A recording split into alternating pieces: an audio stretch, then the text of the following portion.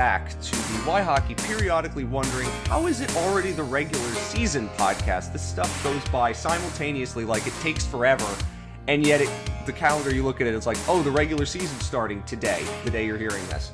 I can't believe that it's already this fast, Tommy, and it feels like just yesterday we were bemoaning the end of the Stanley Cup final, and now look at this. Yep. I don't know if it was because the Panthers went further in the playoffs than whenever we've watched them before, but it felt like August and September flew by, and I'm simultaneously ready for it but completely unprepared for the season because it feels like I've just adjusted to the off season. I think it feels like that because usually Panthers off-season started early May, and then now this year it started in the middle of June, which is quite rare, and yes, we are not complaining about it. By the way, because this is the first podcast for the new season, every comic book is somebody's first, every podcast is somebody's first, so if you are listening to WhyHockey for the first time, my name is Matt Lichtenstadter. You'll hear me as Matthew Aaron sometimes when I do play-by-play broadcasts, wherever I may do them. This is WhyHockey, a Florida Panthers show primarily, but you're also going to hear talk about the Philadelphia Flyers because me and my wonderful co-host Tommy Krulikowski, we've been doing this for a very long time now. I don't even want to know how long we've been doing this. It's been a minute. He is one of the founders of WhyHockey. I kind of inherited it. This is his thing, and he's been so gracious to let me do it for as long as we have. So again, thank you, Tommy. As we start the season, I don't thank you enough for that. And being the wonderful co-host that we have been able to find this chemistry that we work together well over all these years. So, again, thank you for letting me do it. And another season that we're doing this. It's going to be a great trip. Of course. Some people, they dream of hosting their own podcasts. They dream of being the number one quarterback. Others, they like being the backup quarterback. They like being the backup host. And that's it for me. I don't want to say that you're Blaine Gabbert. That's a very rude thing of me to say to you, and I would never say that. Yeah, I would. Yeah, but I very much feel comfortable with the role and happy for what should be the first season where the Florida Panthers have real expectations that they really can live up to and should live up to. And, with that, I guess, let's just kick off the podcast with a couple other things before we get to it. Just again, a little intro on what you might hear on WhyHockey as we go through let's get it going season. Let's get it going so we can get to that because I'm dying. I'm chomping at the bit.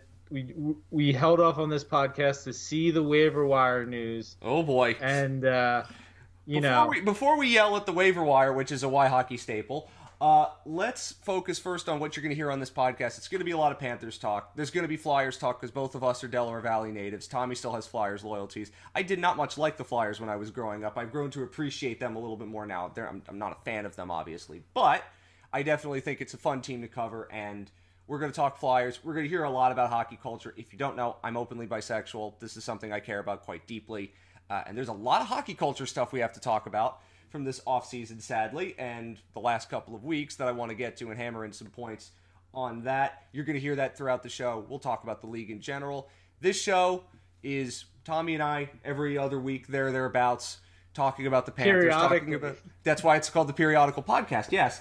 And we are going to talk about what we see with Florida, what we see through the season, storylines that we want to get to. Another show you're going to hear pretty much once a month, maybe more depending on the situation. I will be interviewing guests all throughout the world of hockey. You'll hear Panthers writers, David Dwork, George Richards, Colby Guy. They've been on this show. They're wonderful friends of ours. You'll hear multiple guests from outside of the Panthers sphere. General writers, Greg Wyshynski's been on this show multiple times. Our friend Jeff Merrick's been on the show multiple times, but he's big time now, so I don't know if we can make that happen. But Jeff is a friend of the podcast, obviously. Analytics, we are big analytics supporters, obviously, on the show. We'll talk with people about what they see around the league. Corey Schneider, talked about him quite a bit. He's been on this show more times than I can count. Dom Lucian's been on this show. We've had prospect writers on this show. We'll sometimes have writers and people who cover other teams if they are going to interact with the Panthers in some way or there's a story that they can tell. So you'll see one or two of those a month, genuinely. I love doing those interview shows. That's usually just me, but you'll be seeing those. Also, whyhockey.substack.com. This is a place where we write on occasion. I'm going to try to write a little more for the Substack this year. I've been neglecting that, and that is my fault. So maybe once or twice a week, every 2 weeks, I should say, to get a topic on the Panthers that I want to get to. The first idea for a Substack piece probably going to come out this week is the Panthers and their AHL development. This is going to tie into a waiver discussion we're going to have shortly. Going to look into that and look at other topics throughout the year. Last year, I think I tried to write, or wanted to, I don't know if I ended up getting to it, about why the Panthers were so dramatically underperforming their expected goals numbers and some of the struggles that they had in that. I thought there was more than just they're unlucky.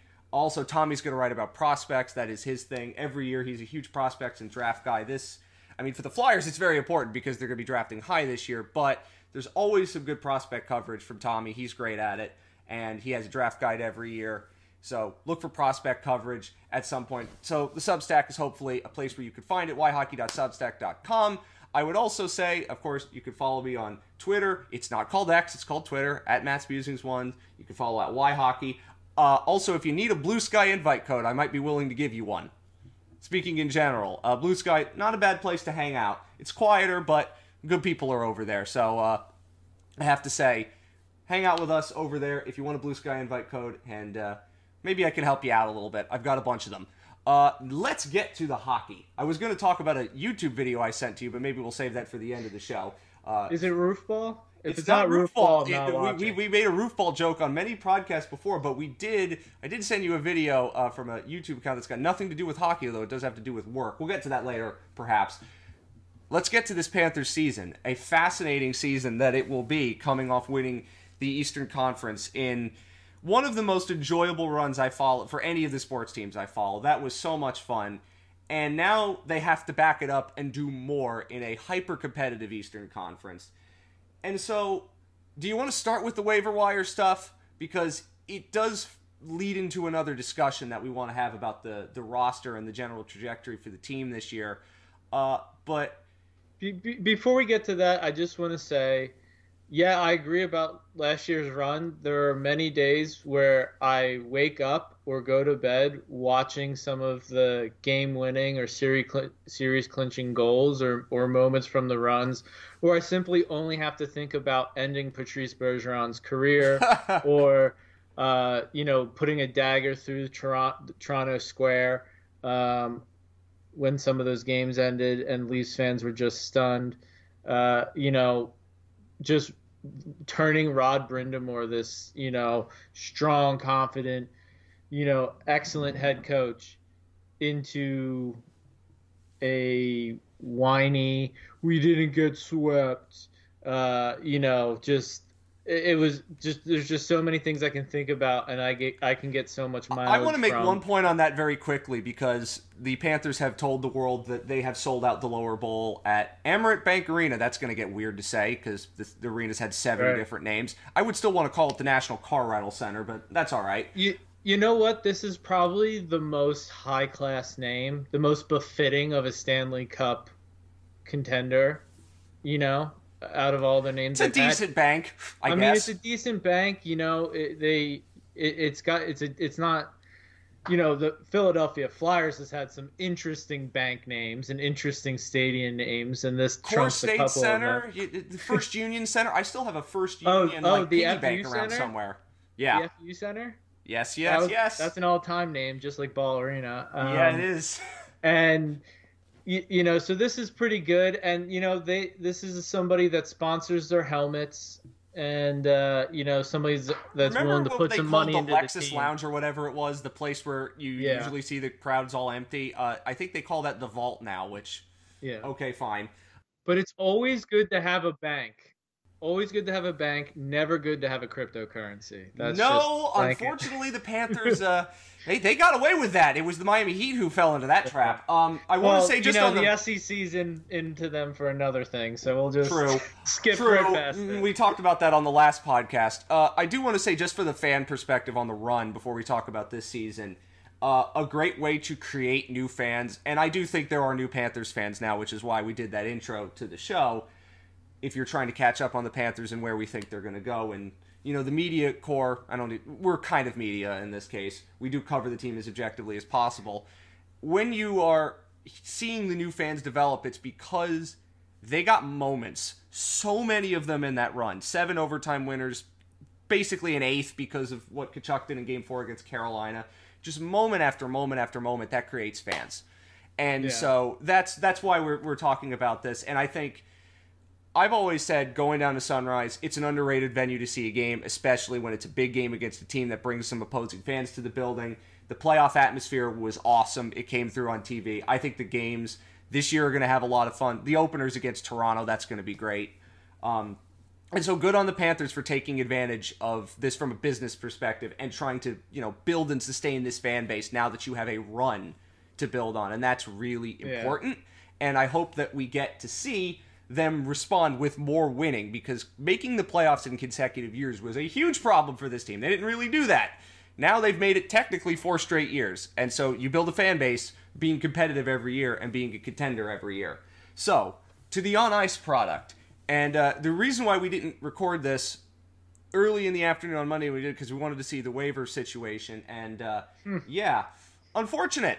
They've lost 2 players on waivers. Usually it's the Panthers claiming players on waivers and turning them into players. I mean, and let's just start with Denisenko. I can see putting him on waivers. That's what the camp showed.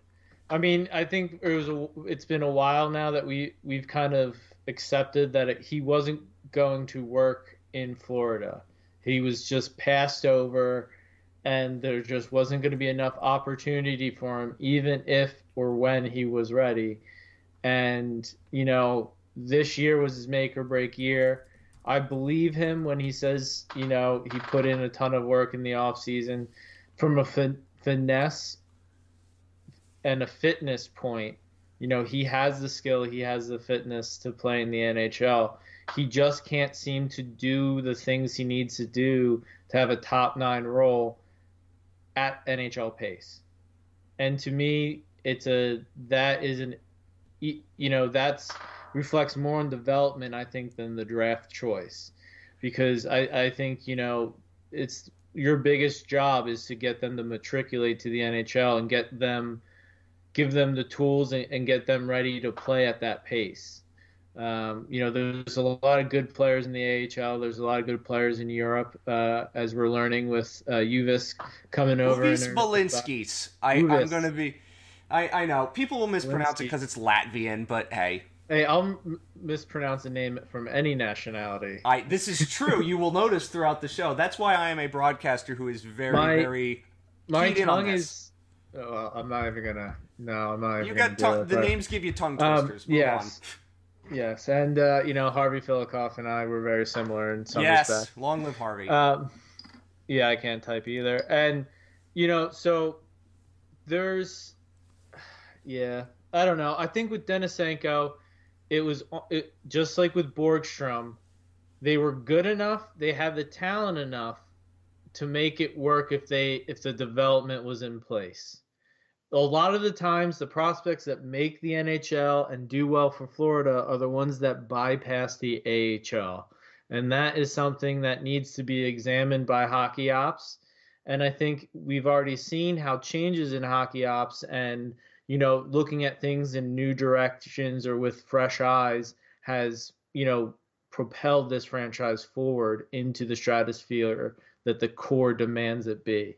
And now that we're even better at in Tkachuk, I just think we have to develop better. We have to make sure Shorty doesn't fall off a cliff, because he might not stay on this team long term, and he might spend a lot of the year in the AHL.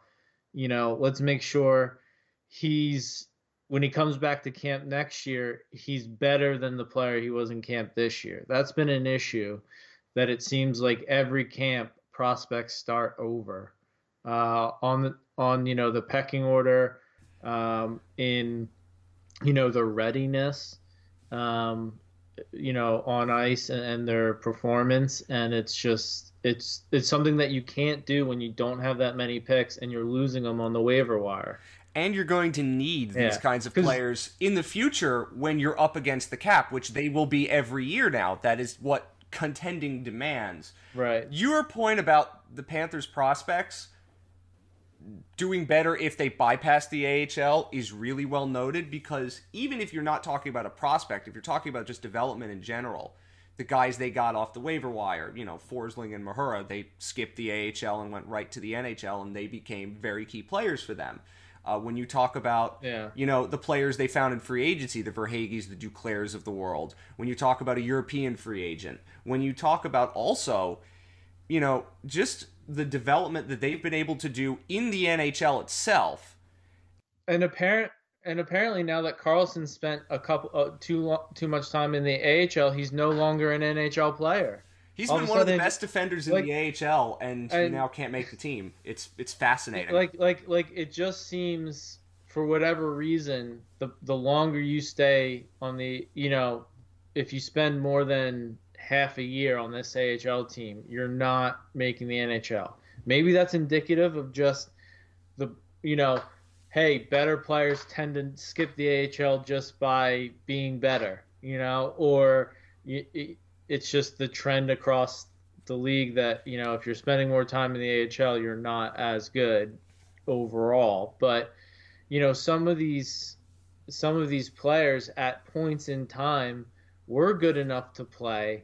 And I think it's incumbent, when you see a pattern where it happens this much through years with players, it's incumbent on the franchise to do something about it.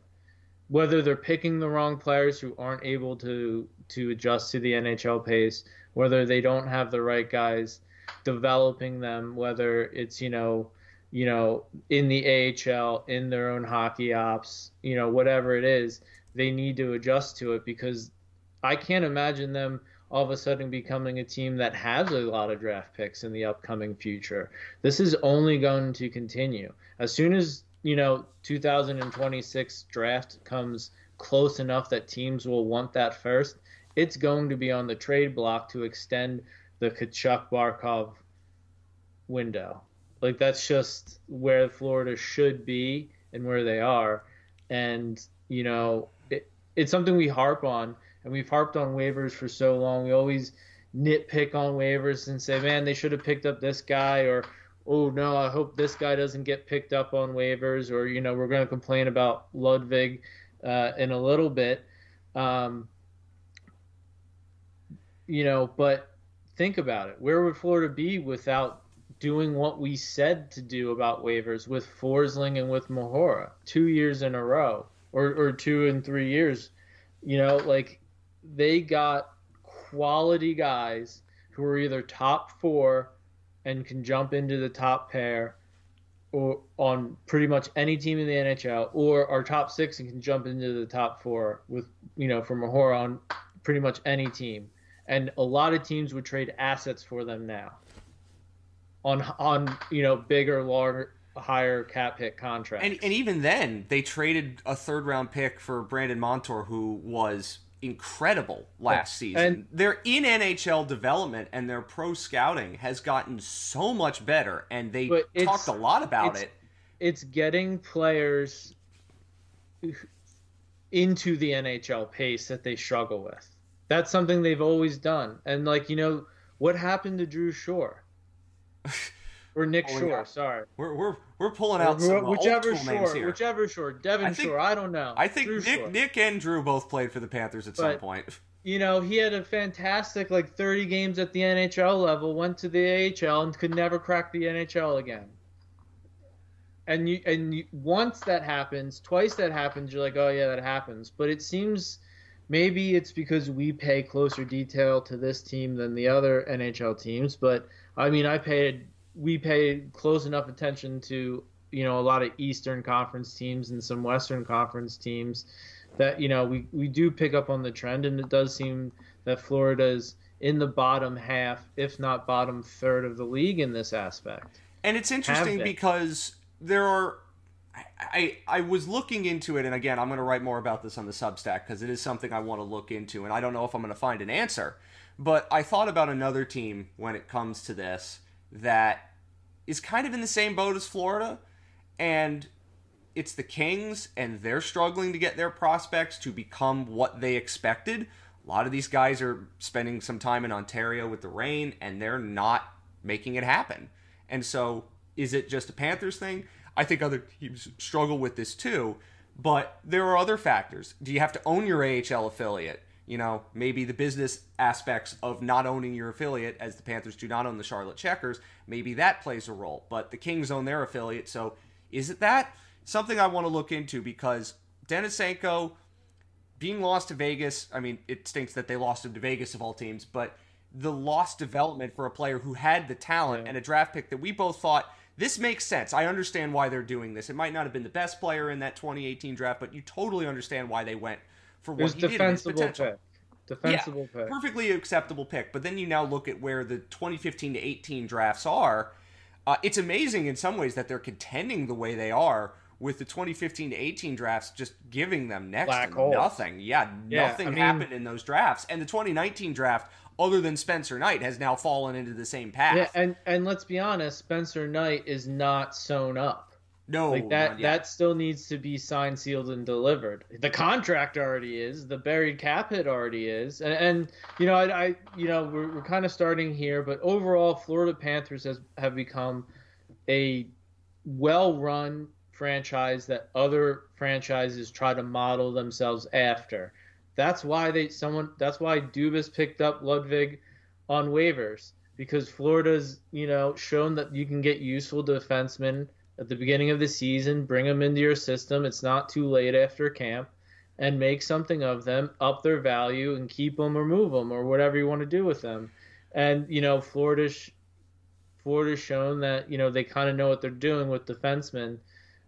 So why not pick from them?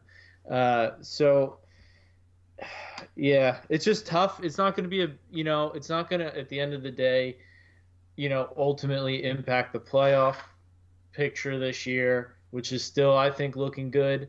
Thankfully, Evolving Wild has, Florida in their model leading the division, 90% likely to make the playoffs, which kind of, boosts my confidence after a lot of people all offseason saying that with regression and everything, they'd be fighting for a wild card spot again this year. I don't think that's true. I mean, I look at this team on paper, and, I know we've seen what they can do on the ice in the playoffs. I don't think that's just going to go away. They might have some injuries, but I think they'll be healthy by playoffs. And if they are, you expect a couple playoff series wins. But long term, you want to button up everything, because if you want them to win the cup, and I want them to win the cup multiple times, because if Tkachuk is this unicorn, why can't we win more than one? Teams have won more than one with a worse 1-2 punch than Tkachuk and Barkov, and they're locked up at insane rates. We'll probably get to the Dahlin contract, but that's 11 something. I would pay Barkov and Tkachuk more than Dahlin, and I love Swedish defensemen. I love Dahlin. Another thing you'll notice about WhyHockey, if you are new to this, we're big fans of European players, and Tommy is a huge fan of really good European defensemen. So get used to it. It's a bit of a meme, but in there is a truth. Yeah, but so given this, the goal is, yes, let's focus on the first cup, but as far as structure, as far as processes, as far as, drafting, developing, Zito should be thinking, I'm young enough. I'm GM now. I can go into president, and then I can go into something even higher than president here. And this could be a legacy for me. We could turn this franchise into a Southern Detroit Red Wings, or, one of these other franchises that's, really respected for just being consistently setting the tone on the best practices, being ahead of the game, and having a winning culture. They're finalizing a rebuild, which some people are starting to debate whether it's on track or not, but I think it's right on track, and I'm not too worried about it. We'll see. This is a huge year for them, so that it can all change, but you look at what they're doing. They have top flight. They treat players well. Players want to sign there. They have good facilities. They put money into their fan base, the community, growing the game, all of this stuff. They're A+ in. Pittsburgh is probably another franchise I hate to admit as a Flyers fan. Flyers do a lot of it, off ice. They treat alumni really well. They hire some of them. Some. Yeah, Some. I'm being gracious to Okay. them. They but, even put a Tim Hortons about 10 minutes away from the practice Florida, rink. I think Florida is getting to that level where the expectation is best in class in everything. Maurice has shown that, we had a lot to say about can he show it when it's on the line? Can he get them to play playoff hockey down the stretch? The way he approached last season, there's a lot of question marks in the first half because the way they were playing was losing hockey. They were losing games because of the way they were playing. They weren't generating enough. They were, overcommitting defensively and still not playing well defensively. And, Maurice or others may argue you have to do that to get to the second half. But I would argue that, Barkov, Montour, and Tkachuk scoring at 1.5 points per game while playing lights out defensively for 2.5 months doesn't hurt. But he's shown that he controls that locker room, that he controls the schedule, that there is, a semblance of consistency, accountability, and, professionalism up and down the locker room and at home on the road. And there's a lot more intent and purpose. And maybe Maurice just explains that better to the media, to us, his thoughts and ideas and intent behind things. But it also shows in the ice more than any of the other coaches Florida's had, or, some of the ones that have coached and beat Florida in the playoffs. I'm not talking Cooper, but, Islanders, Devils, etc. Mm-hmm. I mean, that was the story of last year, was how we were quite skeptical of the Paul Maurice. I was less skeptical, I think, than some, but there were concerns throughout most of the season. And then in the playoffs, he proved everything he said was going to happen came to pass.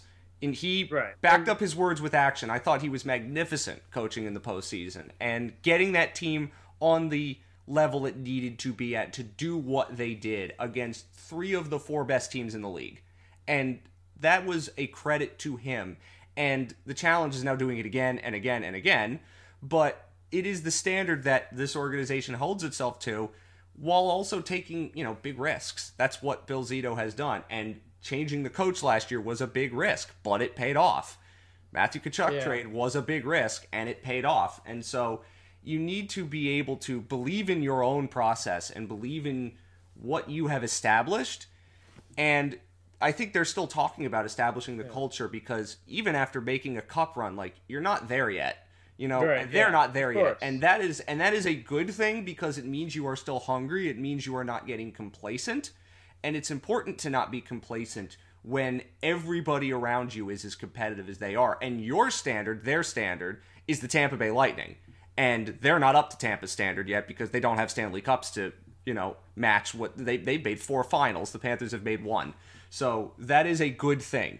And from an organizational standpoint, they've got advantages, obviously, because they're in Florida, and players want to play in Florida for a lot of different reasons, taxes, but also a whole host of other reasons we could get into in the future.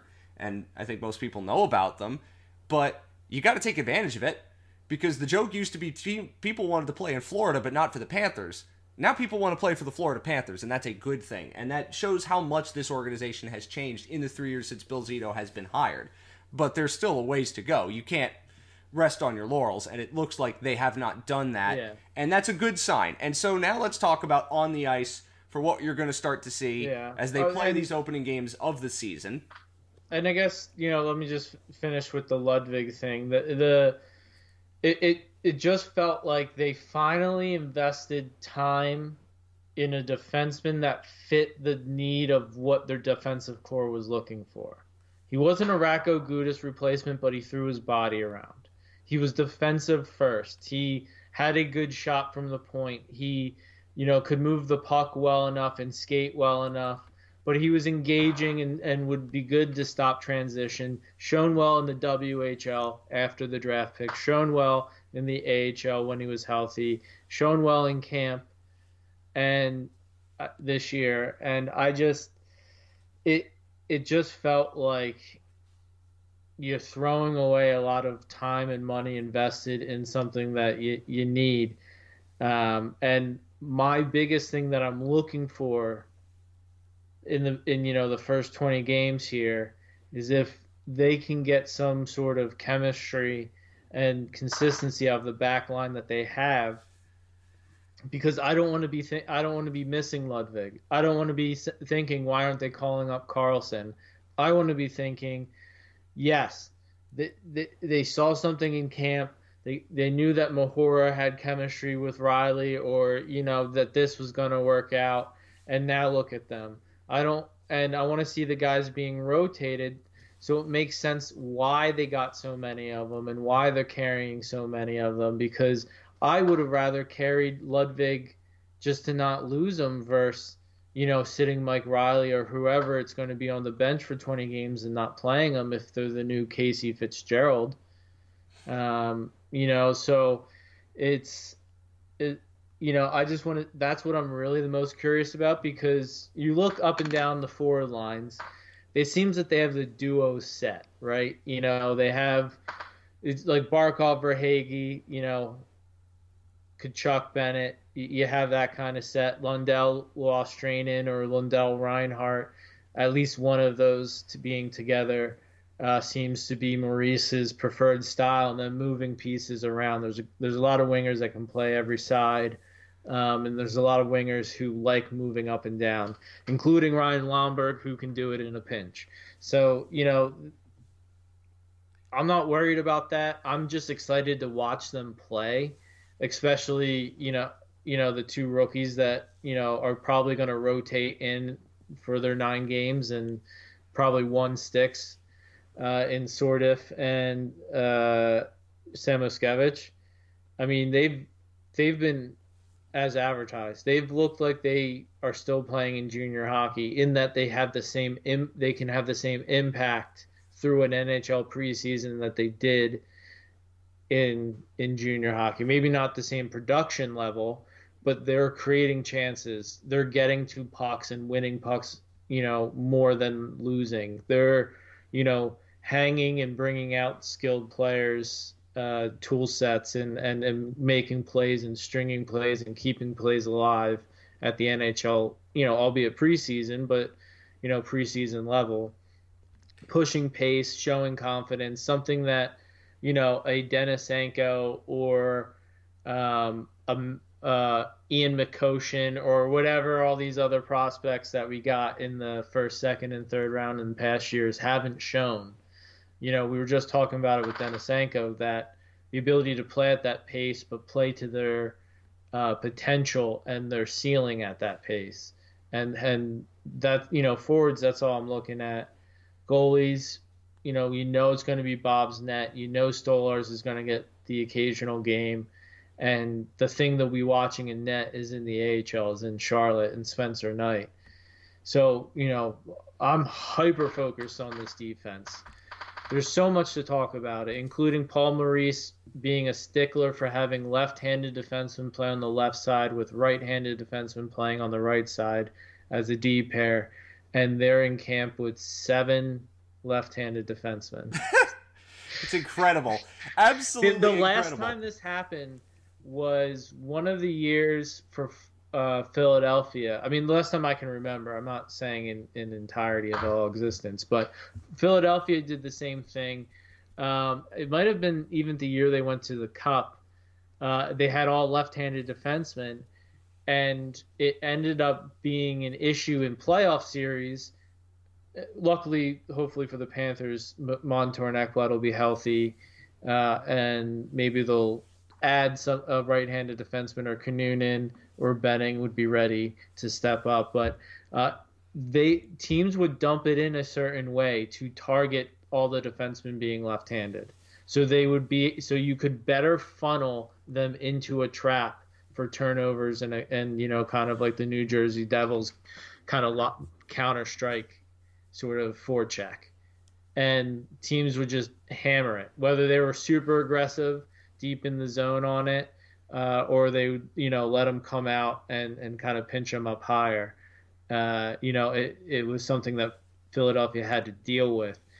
Now that teams are smarter, they do more videos and data analysis, and they do all that. I can't imagine Florida is not going to get targeted with that. I mean, if you're watching Florida games and you notice that a team's just constantly dumping it into the same corner, or they're rimming it hard every time, or they're just kind of doing the same thing, that's targeting the handedness of the defense.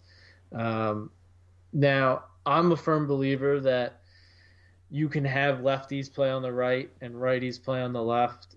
I didn't play, junior or Division I or anything, but I did play Tier 1, and I was a right-handed defenseman on the left. And I preferred that because it helped me defensively. It helped me on how, where I struggled to break out the puck.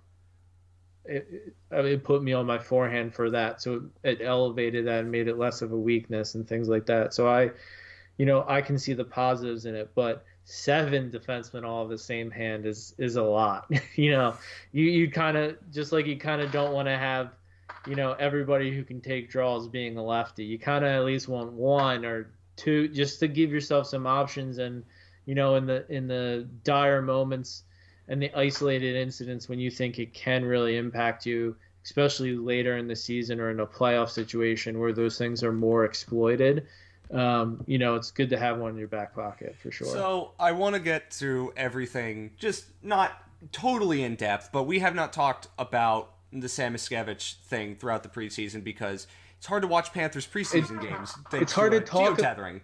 Well, yeah. Although it seemed to have loosened up at the end of the preseason, at least for me. Okay. But either way, I didn't watch much of what we saw, so the Samoskevich talk for me was cool.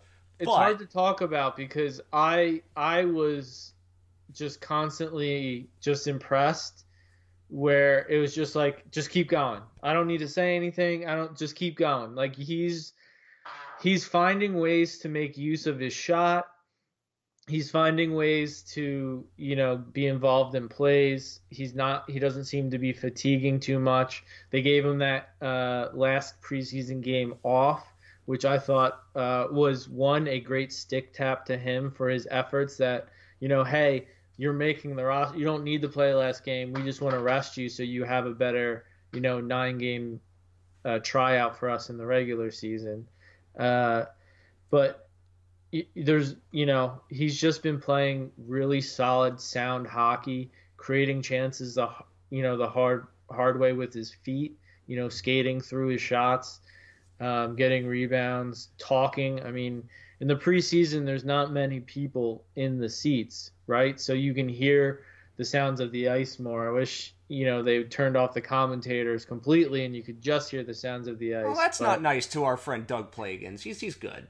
I get what you're saying. I personally find most of that over the top or unnecessary. Just because I like hearing the players, especially the goalies and the defensemen in the defensive zone. It's really fun to see how they communicate, how they talk, and it really gives you a sense of, what's working and how to read the D system that the coach is putting into place, just by what the reads they're typically doing and what ones they're calling out for over time. Yeah, I mean, it was great to hear him calling for pucks, wanting the puck on the power play. I even heard him sometimes, when somebody else had the puck, just kind of directing them, like letting them know someone's on their back, he's just super engaged. He's ready for the moment. And I think he has the potential to stick. I really do. I think he has a chance to make it past 9 games. It's a testament to him. It's a testament to Michigan. I like the draft for pick all the stuff that Michigan hockey is and is not. Yes. We'll get to that later. But I think, for me, and I compared this when we lost Denisenko on waivers, but that pick was much like Denisenko's pick at the same time, in the fact that there was a handful of players of forward and defensive position that I thought they could go with at that time, and he was somebody I was okay with them taking because it shows, skill that fits the modern game, someone who's competitive, that has a good work rate, that is going to compete without the puck, and is going to fit what the team was building last year and kind of what Zito is looking for. I mean, you look around the forward group, you look around the defensive group, kind of the traits that they're really when he came in to run the Panthers 3 years ago, he instantly made it harder for teams to play against him. You know what I mean? Because one of the things that he did, I mean, his first move was training for Patrick Hornquist. That was a sign that he wanted his team to be much harder to play against. And he kept Patrick Hornquist around. Oh, yeah, he's working in the organization now. And, that was a sign of what this team wanted to become, right? You have Nick Cousins. You've got Ryan Lomberg. Ryan Lomberg's really annoying to play against. That dude is a gnat. And Samoskevich has the skill level to play in that kind of way, right? He's really talented in that sort of sense, and the fact that he made it and he earned it, this wasn't a charity. Of course, you're not going to be charitable when it comes to these things, but you got to earn it, right? And he earned it. And I think the line that he's going to play on, he's going to play with Lundell and Reinhart. I think that's the perfect line for him. When you have a guy like that, you don't want him playing with fourth liners. That was the problem with Owen Tippett when he was in the NHL for his cameo before he went back to junior. He was playing with the fourth line. That didn't make sense, With Barkov, I saw a lot of people wanting him to play with Barkov, and I'm going to say this in the nicest way possible. Playing with Alexander Barkov is the highest privilege you could have on the Florida Panthers. That's got to be earned over a long period of time, or it is something that is so obvious you can't not. When Verhaeghe came in and he just had that instant chemistry with Sasha Barkov, you're never going to move him around unless Barkov's hurt, and cross your fingers he's not. And Evan Rodriguez comes into this team as somebody who has the track record of being a very good player with Sidney Crosby and Nathan McKinnon. And so he steps right into that role, and it makes perfect sense. Now, Mackey's game, I want to see how it develops, but Sam Bennett is hurt, but when he is healthy, does he necessarily fit playing with Bennett and Tkachuk? I don't know about that. But he fits perfectly, I think, with Lundell and Reinhart in the kind of game they play. And that's going to be really interesting to watch, because I want to see it. If he sticks for the length of time beyond just necessarily a cameo this year, that's huge for this organization, because he's their last first-round pick for a very long time, and they need players on entry-level contracts to become key contributors, because their cap situation's already a little tight, and next year they've got a lot of players who are coming up that are going to need raises. You need guys who are going to be on cheap deals to stick.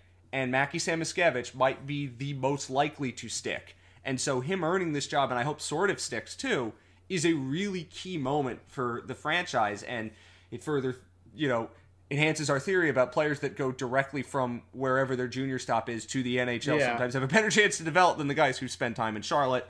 But that's great for Mackie Samoskevich. I'm really excited to watch him play and to see how he plays against NHL opposition in NHL games. And if he continues on this path, I see no reason to see why he would have to go back to the AHL again.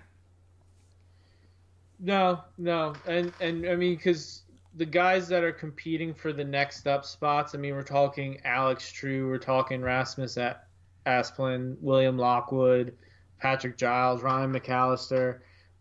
Those guys are better served just staying in the AHL and getting called up and getting, for injury duty and that kind of stuff. And they always have Mayhew and Dalby in the back pocket. I mean, there's enough guys there, but none of those guys I mentioned are guys that you're going to feel comfortable putting on the third line for more than a game. That's not your plan. Here's the really interesting part about the Panthers and why I don't worry about them as much as some people do when it comes to the playoffs. We always focus on centers first and foremost. The Panthers are preposterously deep at center. When they're fully formed, Losterrainen does not have to play at center, and he's a really good center. You might see him not play at center because of injuries, but more often than not, he doesn't have to, and that's extremely good depth. Reinhart can play there.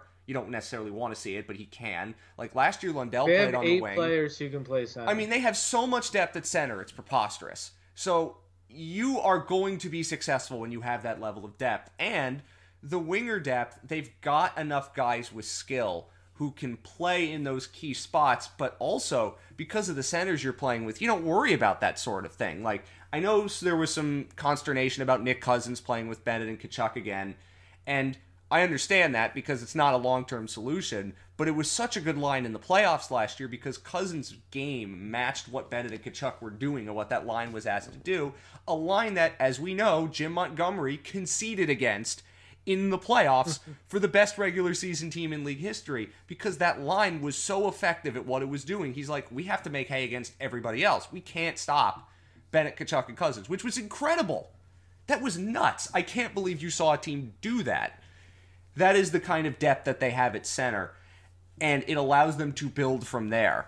And it's incredible, again, most of last postseason, Alexander Barkov and Matthew Tkachuk barely ever played with each other at even strength. It's crazy, and that's a good thing when it comes to their forward depth. And adding guys with potential and upside and skill in those roles, I'm so excited to watch that for the forward group. And also, the other point that we should make is last year the Panthers were like 30th in the league in scoring below expected. They were unlucky because of decisions they made, but they were unlucky. We always talk about creating your own luck on this show, and it is a truism that for me is always true, but odds are they're not going to be 30 or 31st in scoring below expected this year. If they cut that by half, they don't have anywhere near the same level of problems early in the season that they do. And that is so crucial for this team. They don't have to be above expected. They just need to be average. And if they're average, look at what they could be. Or just under, but closer. Yeah, like if they're like 3 or 4 goals under expected, that's plus 20-some goals expected. And this was a team that last year was still one of the best expected goals teams in the league. They were one of the best shot controlling teams in the league. That didn't go away. I know they play differently in the playoffs, but from a regular season perspective, you have to imagine the team didn't change that much outside offensively, outside the defense. You know, this team didn't change that much offensively that I think that's going to change. You know what I mean? Like there's just enough guys coming back that if healthy, you should be able to expect that sort of chance creation and possession again. It's just the way that they're built. It's what those players focus on, and I mean, and they brought in guys who maybe wouldn't have been my first or second pick, but you know, are big bodies that are good at possessing the puck off a forecheck, which is what they try to do with some of their lines, or try to do against some teams or in some situations, and they need players like that. So it's just going to be fun. Offensively, defensively, it's like, what can they get away with? You know, who's got chemistry? Let's spend some time talking about this from a defensive perspective, because we know the 7 that have made it. Belinsky's made it, which is cool. And again, Scout Europe, find players. If they can stick, they can stick. It's free money. Why more teams don't do it, I have no idea. But And you know, if you're telling me, did he earn it over Ludwig enough for Ludwig to be on waivers? Yes. But Mike Riley? No. Okay. But that's a different thing. But But what did you think about? I saw highlights of OEL in some of these games. I know he didn't play in the last preseason game, but I saw some highlights and was like, okay, it's going to be a lot to ask of him early in the season because that's not who he is anymore. But I'm thinking about the long term when Ekblad and Montour return, and you see some of those elements of OEL's game, you're like, I see what they saw. I understand what they are trying to do here, and I can see what this could possibly look like when fully formed. For OEL, I was betting on his passing coming back. He's on a team that moves well. Like they skate through lanes, they transition well, they present good passing options to the defensemen, defensive partners to defensive partners. It's easy, you know, and passing is something that, you know, for defensemen, it doesn't really leave them until that's probably one of the last thing to leave them, even after their shot is their passing ability, and so I was betting on that. His hands are better than I was expecting, but the biggest question mark for me is what's his foot speed like, pivoting and handling one-on-one matchups at full speed, and later in games if he has to play more than 15-16 minutes. That's something we're not going to know until November or something like that. But he's going to get tested early because he's playing with Forsling on his offhand. So yeah, there's nothing to say. There's nothing to say it's not going to work out so far. But he hasn't answered the questions that basically got him bought out in Vancouver, which was he could not keep up with anyone who drove wide on him. He could not even do what Stahl did, which was just position himself well enough that he could mute a lot of plays before it got to that, or like at least knock off possession and just make it a puck that goes into the corner and live to fight, another moment, another puck battle. So if he can figure it out and handle it at an NHL pace, at least to Mark Stahl's level with that, which is something totally attainable, right? Like, we're not talking this hugely high bar, then it's going to be a solid signing. And then it's just about what you can get out of them in the playoffs. So what it looks like for your pairings on opening night, Forsling, OEL. This was from practice from our friend Jameson, works for the team. Mahura wasn't at practice, but he'll be back. So it looks like it's Forsling, OEL, Mikkola Kulikov, Riley with Balinskis. I would expect Uvis to probably be replaced by Josh Mahura for this. But you could. I just see what are people seeing with Mike Riley? I mean, we talked about this when he's got a good stride. He gets the puck and he drives it wide, and you're thinking like, okay, and then you just realize that he's going to do nothing with it, and the puck's going to end up in the corner. Like, he's good. Like, he can possess the puck, but I would rather somebody else have the puck than him because they're going to make better decisions with the puck, even if his decisions aren't directly negative, if that makes sense. Well, like, what people see is every time you see a chart from Micah McCurdy, every time you see one of those player cards from our friend Jack Fraser, Jay Fresh, or tracking numbers from Corey Schneider, like, he comes out great in all of them. Now, that is a key part of the story, right? But that being said, there is more to the story than that. Is that historically, or is that just... No, his numbers have always graded out very highly on that. Remember the joke you made when we did the free agent show? You basically called him Patrick Weirkosh, which I laughed at heavily because that was a great pull. Yeah. Like, there are defensemen whose numbers in those areas come across really well, but then you watch them play and you're like, why is this not connecting? You know what I mean? For Mark Pysyk, the issue was he wasn't very good at supporting his partner, so he often left his partner isolated on an island, and then himself, when he had the puck, was isolated on an island. So it limited a lot of passing options, caused turnovers, caused lost puck battles. But, even though everything else and most of the shifts, he was doing good things, there's just times where, so there's always something. And that's what and that's what I don't understand with Riley is it doesn't look like he's doing anything out there. And he's, I think, struggling defensively in zone. And for me, Balinski's was better. Ludwig was better when healthy. Carlson I would rather have Carlson out there. And they're all roughly about the same cap hit and probably have the same amount of value and impact. So I don't know. I'm interested to see what it looks like in game. I can't get over it because, like, it's just, I don't know. It frustrates you. I understand that. He hasn't made it with other teams. He always has those good cameos, like he did with Ottawa, he did with Boston. Yeah, it was just the staying power. It's the staying power, and I think that there are other players with staying power or at least guys that you, if it's not about that, if it's not about long term, you're saying, well, this is who's earned it. I think other people have earned it more. We'll see what it looks like on in terms of how they balance it, because their schedule is. He's 30. Not... He's 30. He's not a spring chicken. Like, I just don't understand the priority given and the benefit given that other defensemen have just not gotten in the last 2 or 3 years in Florida. Well, it's so key, especially with Ekblad and Montour out, and we're not going to know how long they're out. I would hope that they don't come back until they're truly ready to come back.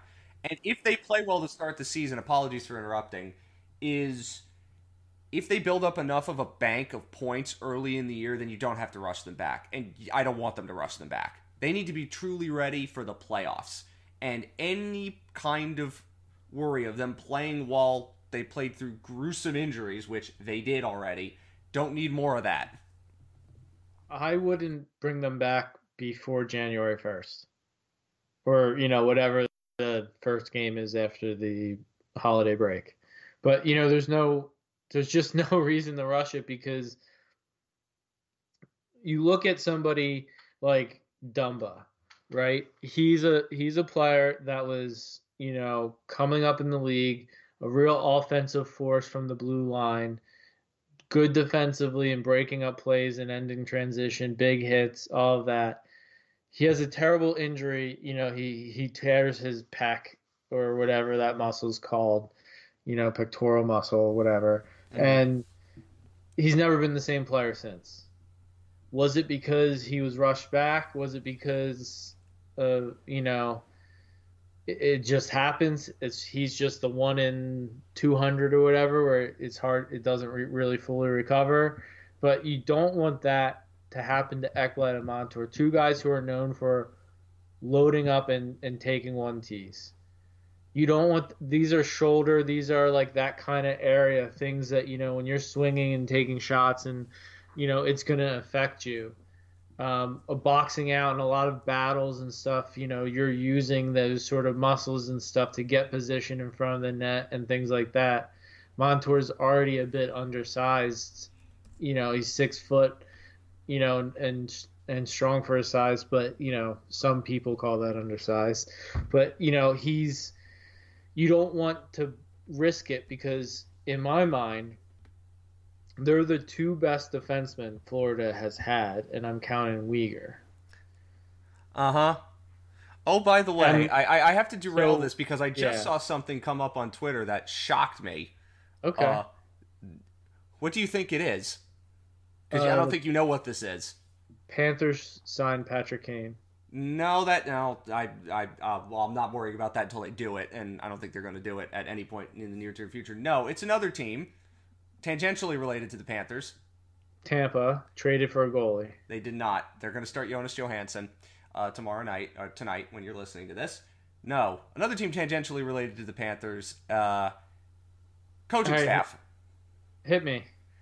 The Winnipeg Jets have signed Mark Scheifele and Connor Hellebuck to identical 7-year contract extensions with an average value of $8.5 million.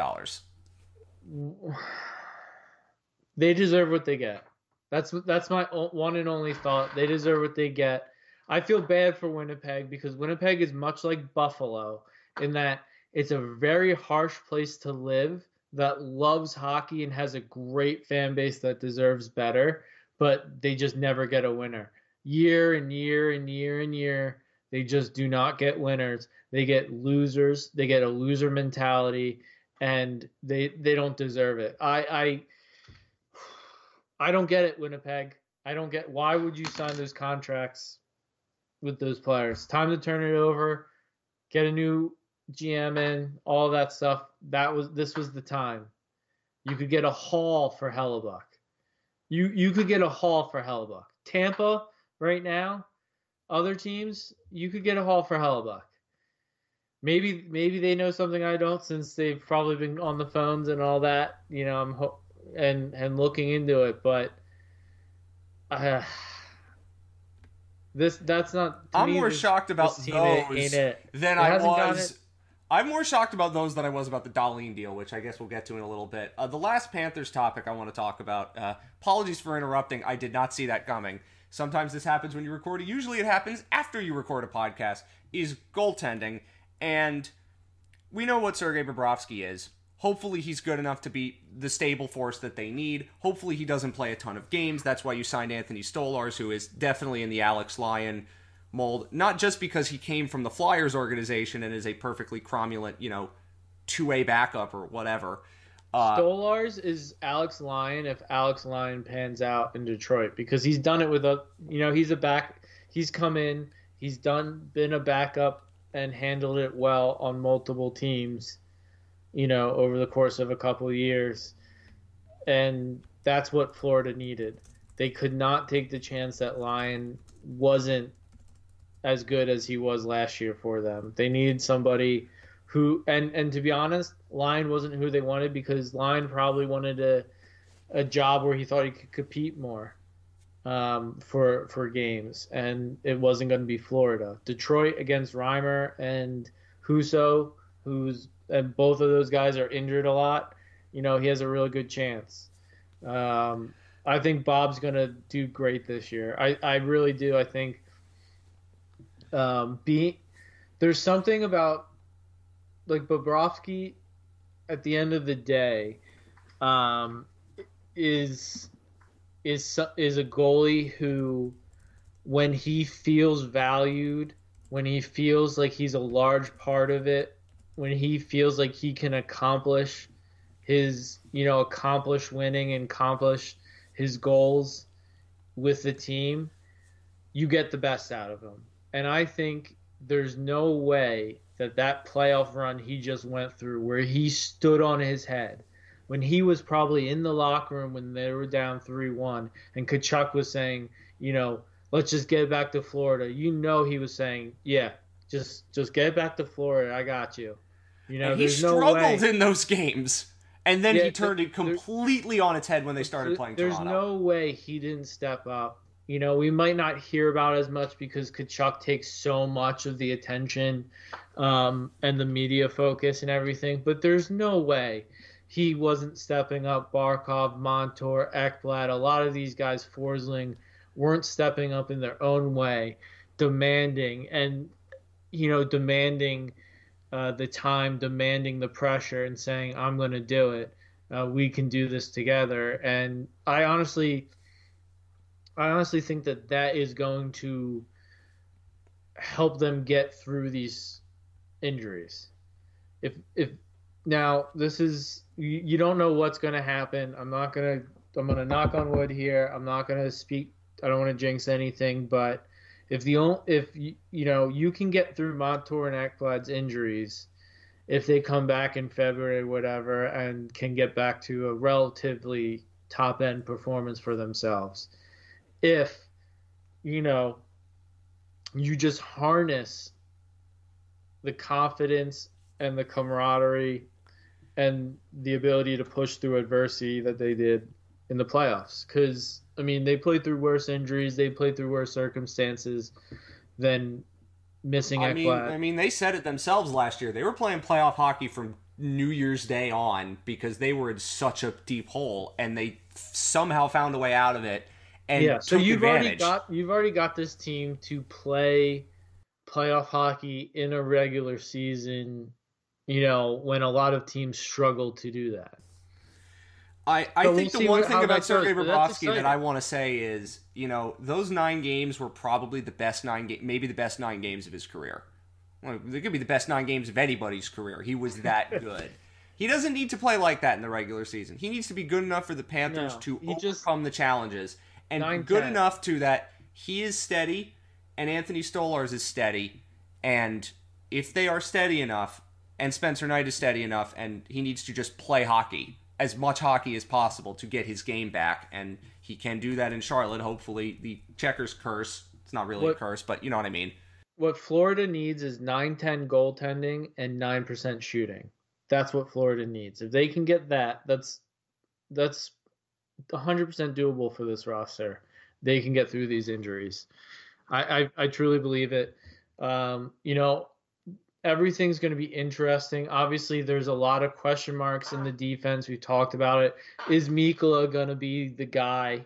I mean, he's the only defenseman that's healthy right now, signed behind that next year.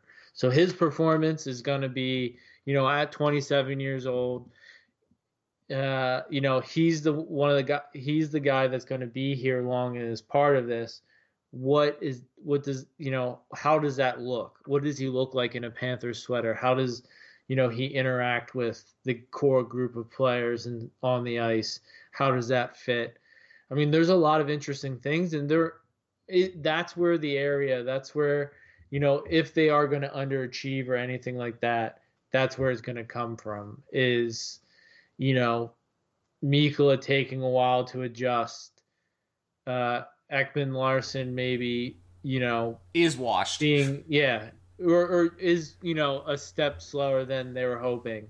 Kulikov is, only Kulikov. He can only do so much. Mahora struggles maybe on the right side. There's a lot of interesting things. Obviously, the odds are in their favor, I think, my biased opinion, but well, there's one thing about this division, and it's very competitive, that works in Florida's favor, and it's that the Panthers beat up on the teams in the Atlantic. They have, last year they swept Montreal. They owned the Canadiens. They were the only team other than Ottawa, to beat the Bruins twice in the regular season, and they did that. They got 5 points out of 8 from Tampa. They took 3 of 4 from Buffalo. They took, the Red Wings. The Panthers owning the Red Wings is not something you could have ever said, for decades. But the Panthers, I don't know what the record is. I should look it up. It's maybe 24 out of 28 or something crazy against Detroit. They own them. And as long as they can continue to do that and keep winning in the Atlantic the way they have, then they're going to be fine, even with the injuries, because that's what they've done. And I talked about this here, and I want to switch us to another topic briefly after I'm done with this point. The Florida Panthers, with all the moves they made, even with the injuries, raised their floor. They didn't necessarily raise their ceiling, but they didn't have to raise their ceiling. We already saw 2 years ago what that was, and we saw what it got them. As long as their floor is high enough, and I think it is, considering everything else going on in the Atlantic, with Vasilevsky's injury, with the questions you have with Boston because they have no centers, and Ottawa, Detroit, and Buffalo needing to make the leap, quote-unquote, and we don't know whether they're going to make the leap. I think they're all capable of it, but they haven't done it yet. You'll take the team that's got the higher floor. And the Florida Panthers, because of what they have even with the injuries, they have 2 of the top, 15 best players in the league? They have the higher floor. And with health, with consistency, with all the things that they have shown, they should be okay in making the playoffs. And where they finish doesn't really matter, because everyone is going to remember what happened last postseason, right? And they're going to kind of occupy that Tampa-type mold, where Tampa, after the President's Trophy, just got in, and it didn't matter where they got in and what kind of form they were in, because they knew how to turn it on come playoff time. This team can fit into that mold, for sure, if they play up to their capabilities. And they're going to go through some tough moments, because everybody does. But I think that they're well equipped to come out of it wherever they end up in the division. I think if I was predicting it, I'd have them third in the Atlantic, somewhere around the 100-point mark. Perfectly fine. They don't need to win the President's Trophy. They just need to get in. And they don't even need home ice. They just need to be there. Because once they see whoever it is that they play in the playoffs, should they get there, cross your fingers, when they see Matthew Tkachuk and Sam Bennett bearing down on them, the thought process is going to be, oh crap, here we go again. And that's worth a lot. So that's, I think, if you had to predict the Atlantic, whatever it's worth, where do you think they would finish? Well, it really depends. If Brett Ritchie signs his PTO or not. I mean, if signs a one-way contract or not. He's the big difference maker to Florida for me. But no, I think it's going to be.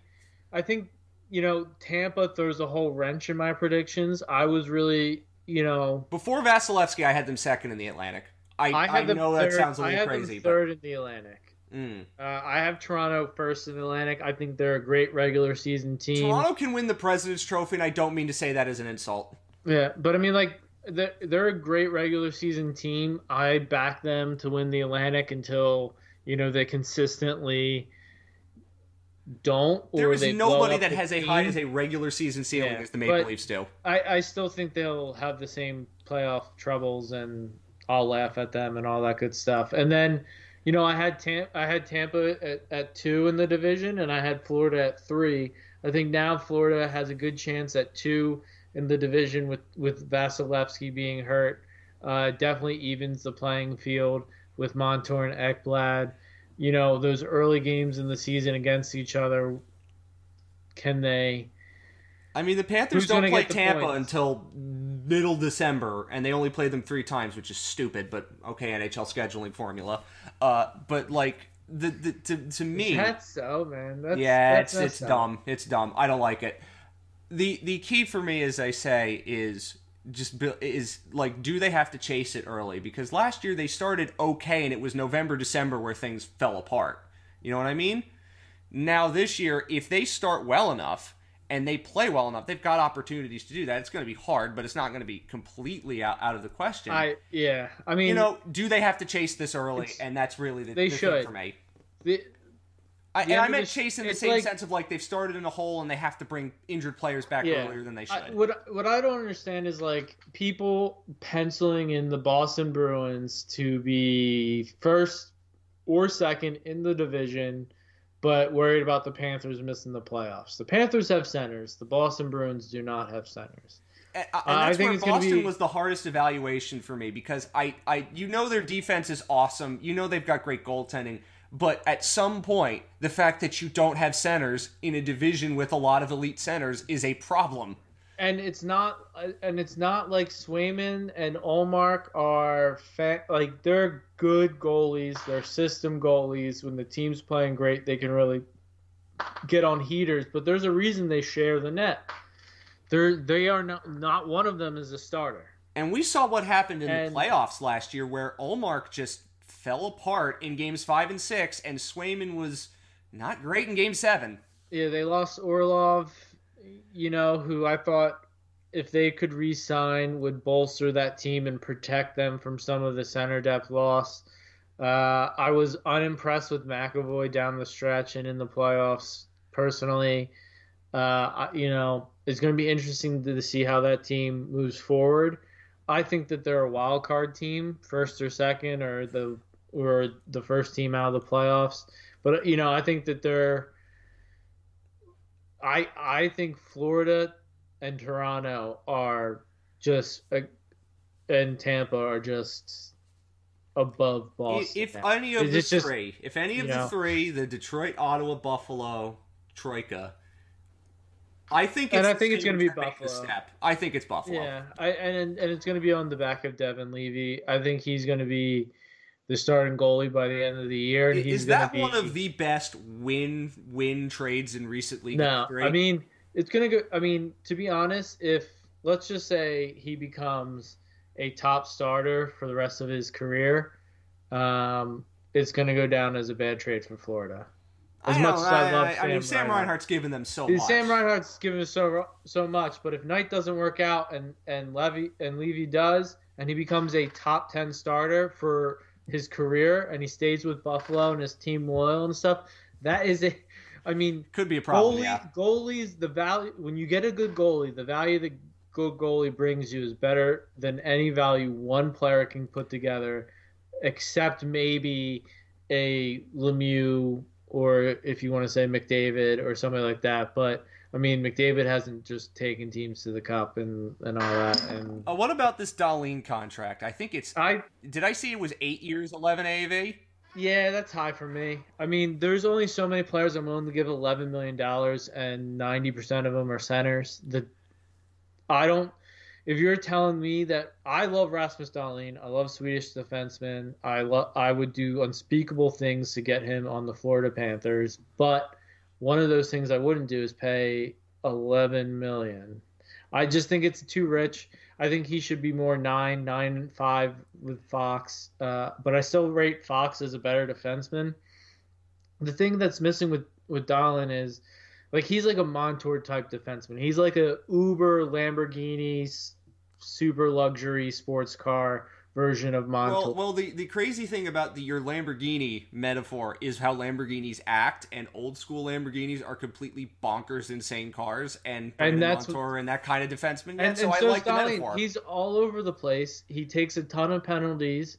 He gives up a lot of odd man rushes, and he isolates his partner a lot, and it causes some real defensive zone circus acts. And I think he's probably one of the top 10 best defensemen. I just don't have him in that first half.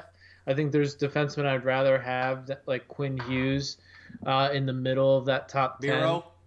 Yeah. Oh, yeah. Well, I mean, that's a given, but Heiskanen and Makar are kind of on their own. Then there's Fox. Then there's maybe Yossi still there. Hedman, Hughes, and then Dahlin's kind of in there, right there at that point. And to me, that's a $9 million defenseman. We don't know the cap's going up. They keep talking about this exploding cap. The cap projections they leaked from the GM's meetings or the Board of Governors meetings they just had, I forget which it was lower than what it was when they said it at the draft by like $1.5 million already. The season hasn't even started. You cannot say, oh, well, in 5 years this is going to look great because the cap's going to be blah, blah, blah. No, if it's going to look great, it's going to be because Dahlin becomes a top 5 defenseman. And if he doesn't, that contract's going to be a little hefty. If I'm Buffalo and this guy's and Dahlin saying, listen, this is the contract I'm taking, or I'm going to leave Buffalo, I'm going to throw a hissy fit, I'm going to, go public and everything, then yeah, fine, you pay him because he is probably your team's best player. However, you have Thompson now, you have Owen Power. You need to think about his next contract going to be like. You have to think about the cap structure. It's potentially possible that Owen Power is the better defenseman at the end of the day than Dahlin, as much as I like Dahlin. That's possible. And, what's the cap structure? You look at teams that compete annually, have record success with cups in the playoffs. They're teams that lock in their core at a good price and then do a nice cap structure where everybody else falls in under them. Kings, Penguins, even Tampa. You look at those cap hits, they weren't super crazy at the time. Well, it's because they had guys like, the Sergachevs of the world and the Chernaks of the world and the Coltons and guys like that who were cheap around the elite players that they already had. And then they kept backfilling when they lost some. There's only one or two guys at each position that get to demand whatever they want. And Dahlin isn't that. He just happens to play in Buffalo, a market that's starved to attract players and keep players and to win playoff games or even make the playoffs. And they kind of force themselves. I think they kind of have to take it. But, Dahlin can ask for this contract, but I think it's incumbent on the Sabres hockey ops to get this lower. Get him in the 9.95, even if it's, for less, for 5 years or whatever, 6 years, because everybody, you have a lot of good talent, and if you're the team you think you are, you have to pay Devin Levy. You have to pay. What's Thompson? He's got paid already, right? He did get paid, yes. So he's already paid Dylan Cousins. 8. Yeah. Thompson's deal is really cheap, and if I'm Thompson, I'm looking around like, what the fuck? Well, seriously, I took a huge discount for what I am. He's a 6'7", 6'8" point per game center who's going to be like a 40-40, 45-45 player, maybe even a 50-50 player. He's smooth. He plays defense. Everyone loves him. He's marketable, and you got him down to that, but you give Dahlin 11. I don't get it. Center, this guy is going to be more important, I think, even though Dahlin might be more important right now. It is a fascinating day with some contracts. There are three. Those are three whoppers. It's not an awful contract. No. It's not a bad contract. To me, Winnipeg situation is they're not bad contracts, but it's wrong timeline. What are you doing? Those guys are going to be old. Dahlin, it's defensible. You can live with it. All that stuff. but there's going to be some consequences down the line, and that contract is going to get referenced by every $9 million other for 4 more seasons, including this, for Cale Makar. And I have to look up Miro's because that contract is also completely insane. Like, Miro's is 8.45 for the rest of the day. Come on. I know these contracts were signed at a different time, but like, also, by the way, I would say, but if I was doing an awards prediction, I'd have Miro winning the Norris. I would. Yeah, I mean, he's likely. I mean, Makar. I mean, it's just Quinn Hughes fastest to 200 assists. Rasmus Dahlin doesn't even have 200 assists yet. Quinn Hughes getting the captaincy is quite cool though. That's neat. Yeah. It would have been great. I mean, like, yeah. There's just so many other things. Ekblad, 10+ goals for 4 straight years off the LC. I think it took Dahlin 4 years to get the 10+ goals. Interesting. Like, there's just so many. Like, people can point to he was great as a teen, he was this, he was that. Yes. But the guys who are making, double digits are guys who just absolutely dominate and are centers, or they're defensemen who have done it in the postseason. Or you're Leon Draisaitl, pretty much. Miro much. Heiskanen in his second year put up like 26 points or 25 points in 27 playoff games in his second year in the league. Led the team from the back end. He just went on another pretty deep, sizable run last year. And, this is a team where every year the owner calls out the captain and the assistant captain, the 2 big forwards, Ben and Sagan, for being basically anxious for the team. Yeah. And he's still doing this. Him and Pavelski, he's got graybeard Pavelski and Rupa Hintz, and they're just, Jason Robertson, and they're just running train on people. But, if they can do it, Buffalo collapsed. If Dahlin, brought them into the playoffs, I don't know. It's a different story. Maybe goes on a run in the playoffs. It's a different story. But you're looking at Makar. He's done playoffs. He's performed in the playoffs. He's won a cup. You look at Heiskanen. They both, rate a little better in Norris voting. They both, are a little more consistent in all categories of microstats and things like that, and just have better results and raw data. And I don't know, not to say anything bad about Dahlin, but a lot of Buffalo fans in the mentions today. I'll tell you that. Mm-hmm. I'll tell you that they are a defensive fan base, and Well, I wish them nothing but the best. I wish them nothing but Genesee and Buffalo wings. Anyway, want to get to some hockey culture stuff on the show. I said we're going to talk about it. There's a lot of hockey culture stuff. I'm not going to spend too much time on it. We will at other points. To be honest, I didn't. When you said I want to talk about hockey culture stuff, I was like, which of the 6? Oh, there's like 7. Firstly, and it comes to just what I want to see the sport do and the sport to understand. The first of which is everybody's heard about Kevin Constantine. He's suspended until the 2025, I think. The rumors going around are as bad as you think they are, if not better, if not worse. So that's nasty. You have the story from Michigan where the player on the team who has been kicked off the team, I think it was graffiti gay slurs on the Jewish center. Really, really bad to see that happen. You also saw the story of Kai Uchez, who is now the captain of the Red Deer Rebels. He leveled a racial slur at a teammate and getting the captaincy. There was some context missing with that story. You have the NHL clarifying its, the no special nights thing. I think now it's also been confirmed that they're not allowing pride tape in warm-ups, which is so stupid. NHL cannot get out of its own way when it comes to this. Because of a couple of players, doing something extremely stupid in the boycotting. That's not what it was. And because the culture is, hey, if it's not about the on-ice stuff, let's block it out. Let's push it out. Again, I made my point when Luke Prokop plays his first NHL game, and that will happen. Are you going to ban pride tape in warm-ups? Good luck with you if you do that. That will be a very, very bad decision if you do. But my point about all of this is, what do I want from this? What do I, as somebody who covers this sport and as part of the LGBTQ plus community, what do I want?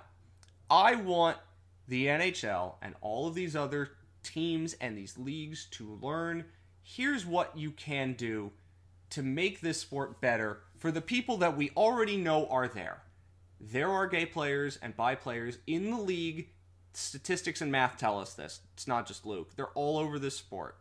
The culture of this sport has to be better.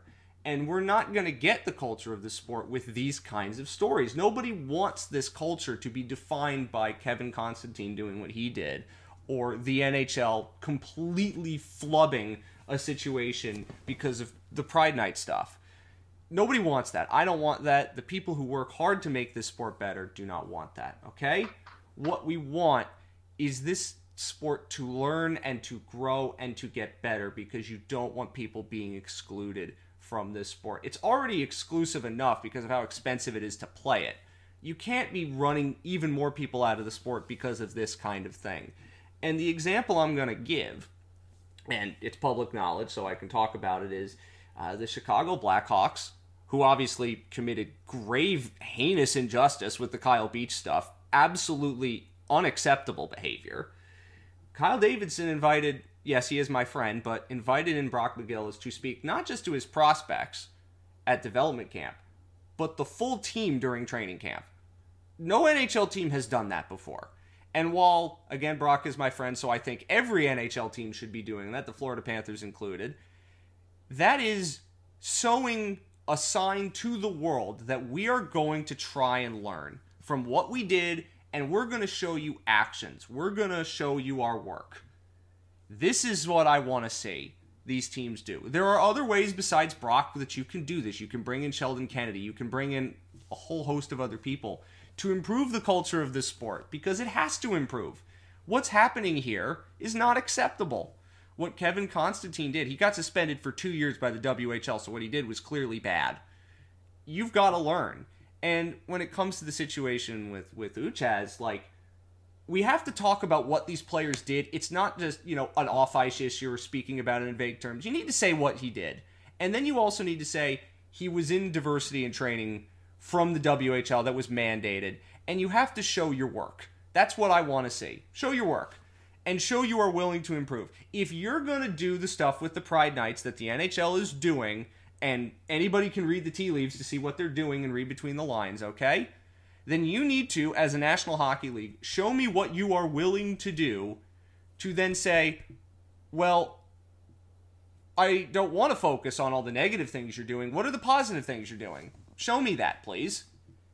I understand that it is very difficult to change institutions, and I mean institutions in that sense of, like, changing something that is slow and sometimes ossified. It's easier to change the behavior of people rather than institutions. I understand that. But the National Hockey League has an obligation to do better. You have to do better. Because I don't want this league to lose fans and potential players and the potential that this great sport has, because the NHL doesn't know how to react when this kind of stuff happens. And the people around the sport don't know how to react when this kind of stuff happens, because one day soon there might be a player that comes out and he could be a star. And will they be prepared the day that happens? But also, how do those players feel right now in the league seeing what they're doing? And they could be out to their dressing rooms for all we know. I don't know. It has to be better. And I know there are signs, because what the Blackhawks did is a sign that there are people in this sport that do care. And there are people in this sport that want to make it better and want to try and change. But that is going to require you to show your work and put in the effort. I'm not going to take statements without action. The Chicago Blackhawks still have a lot more to do beyond just inviting Brock in to talk to, the prospects and the main team. And I know what Brock talks about when he gives these discussions. He's not holding back. These are tough discussions that need to be had. And I highly encourage the Florida Panthers and every other team in the league to invite him in. I honestly believe it should be mandatory, but that's neither here nor there. If anybody listening to this podcast from an NHL team, including the Panthers, wants to reach out to Brock, I can help you reach out to him. Shouldn't be a difficult thing for you to do. And he will gladly come in whenever you want. He'll come in for your Pride Night if you are willing to put in the work and show that his presence is worth it. And I know a lot of other people who want to improve the culture would do the same thing. It's on you guys to do it. And when I don't see the work being done, the only thing I can focus on is the negative. The only thing I can focus on is what, the NHL is doing, because it got embarrassed by the Pride Nights fiasco that they could have figured out themselves. And they didn't want to do the work to make it happen, so they got caught flat-footed. And now they've overreacted and perhaps caused more damage. I would say they might have caused more damage. Individual teams can figure out ways to be better. The league can figure out a way to be better. But you have to be willing to open your mind, do things that are going to make you uncomfortable. We always talk about putting players in uncomfortable situations in order to make them better on the ice. You have to do that off the ice, too, when it comes to changing to make this sport better, because I don't want to see the day where we see another horrible story, not just from the past, but from the present. Like the Kevin Constantine stuff is happening right now. For all the strides that this league and the sport has made, we've got a long way to go, man. A really long way to go. And all of this is tied together. I'm not comparing it to any other sport because every sport has problems. All of them do. With the issue that I focus on, every league has problems with that. And it's going to take a lot to change it, obviously, but there's more work that has to be done. And in my focus on hockey, there are people out there who are willing to help. And I say this to the NHL, I say this to teams, I say this to players.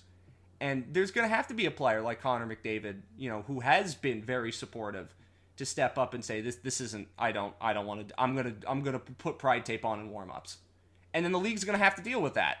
It maybe not Connor McDavid, but somebody like Matthew Tkachuk made great comments after the Panthers Pride Night where the Stalls did a really stupid thing.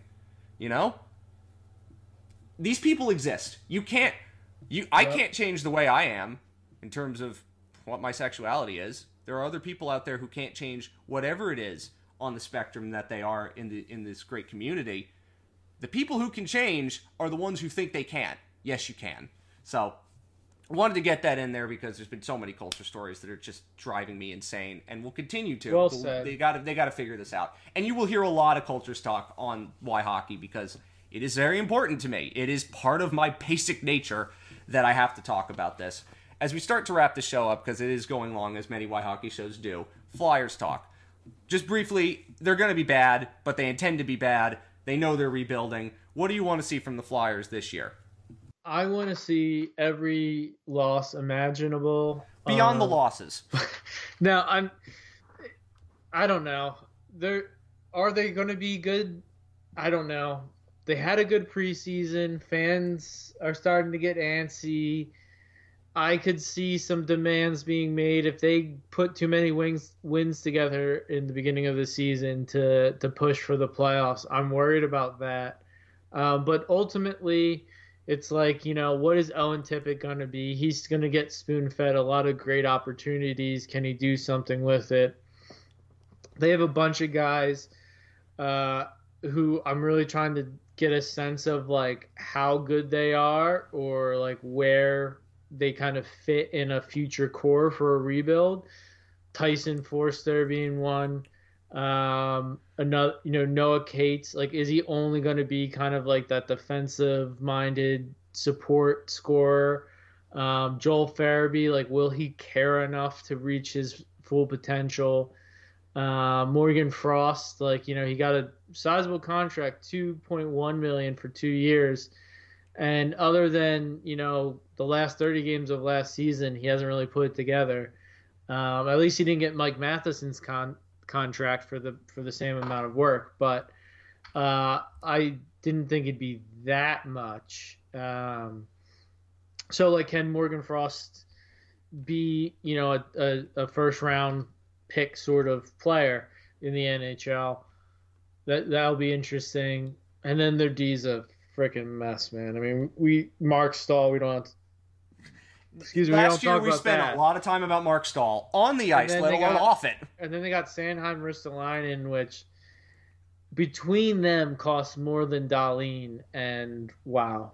If Sanheim can get some of that value back, maybe he becomes a trade chip, but the no trade clause hampers them a lot. So maybe they just kind of have to ride it out. What about the training camp? You obviously have two Zum- Swedish defensemen that you obviously were huge fans of, Andre and Helger Grans. yeah, I really think Grans is going to eventually make the team. I don't think they would kind of want to bring him up now and kind of feed him those minutes. They're much happier with Nick Seeler, Mark Stahl, Sean Walker type, defensemen just taking those minutes. Because at the end of the day, you might just get banged up and bruised. Then, they have to make something of Zamula. So Igor Zamula, who I've been waiting to get put on waivers for a while for the Panthers to pick up. But he looked good in camp. Andre, I'm excited. I'm gonna try to see some of the defensemen in Lehigh this year, which is close to me. They look good, but they weren't so good that you want to play them in these minutes, especially when you have so many veterans available to you. They don't have as many as Florida, obviously, but they have a good amount. Well, also, I think the story is also Couturier and Atkinson are playing again. And it's good to see them returning from injury, obviously, because, you want to see them not just play hockey, but live healthy lives. Yeah, Atkinson, that's an injury you knew he was going to return from. He's probably going to have a decent career. He'll probably finish out his contract in Philly and then probably re-sign and retire in Columbus, I bet. He's 34 now and he's got 2 years left. Couturier signed for a while and is 30. That's the bigger question mark. I mean, he's missed way more time than Atkinson, but Atkinson missed sizable time too. He missed almost all last year, pretty much. Yeah, but Couturier's missed like 2 years, and his is a back. You're not sure how it's gonna go, and at the end of the day, Couturier is the guy. Like, to me, if they're gonna give a C, like if you tell me if they're gonna make the playoffs this year or next year, it's gonna be because Couturier just goes into who he was before he was injured, which is the number one center who just dominates defensively, dominates regaining possession and turning it into scoring chances, and can put enough pucks in the net himself to be useful in the power play. If they can get that, then things start falling into place. If it's like, okay, he's got a couple years left, then you can start being like, okay, he can be a mentor towards the end of the rebuild. He can help when Michkov comes over and Cutter Gauthier is coming from BC at the end of this year, most likely. I don't think they can hold him off more. You're going to need guys like that on the ice, on the bench, playing with them on the same line and stuff, not on injured reserve. So getting him usable, playing every night or playing most nights, even if it's not 20 minutes, but getting like a second line center performance out of Couturier the next couple of years would be huge for them. And would really dictate where this rebuild goes. I think less so with Atkinson. He's just kind of a support piece. If they can get some goals and stuff, he's just going to help sell some tickets this year, bang in enough goals, keep things competitive and stuff. But I don't think there's any sort of re-up mentor sort of plans for him. Because he's already stated so much how much he loves Columbus, how he told Gaudreau to sign in Columbus and all this stuff. I think that's kind of where his heart is. His family wants to be when it's all said and done. So I think for the Flyers, it's going to be interesting to watch how the coverage works this year, because the last couple of years it was covering a team that did not want to admit it was bad and was nowhere near what they thought it could be. This year, because there's a lot of goodwill, they drafted Michkov, who is starting to play a lot better for Sochi, as everyone expected. So everybody could calm down about that, I guess. The fact that they are actually rebuilding, and they've admitted it, and they're one of a couple teams in the East that are actively not trying to win, and trying to start the stage for a rebuild, the coverage, I think, is going to be interesting to watch this year, and just watching how you react to it, I think, is going to be interesting, won't it? Yeah, Because I think they're going to get very favorable coverage with Keith Jones as president, with Danny Briere as general manager.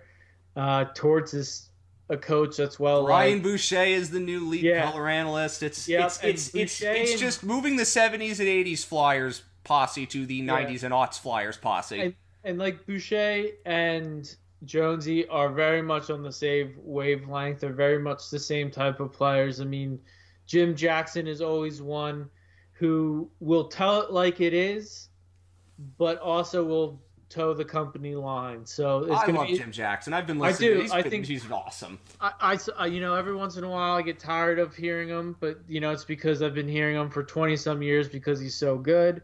So I just need some breaks every once in a while, but he is one of the best in the business. But at the end of the day, I think the coverage Philadelphia gets on the broadcast, in the paper, is going to be very much team sympathetic, empathetic, or if not team curated.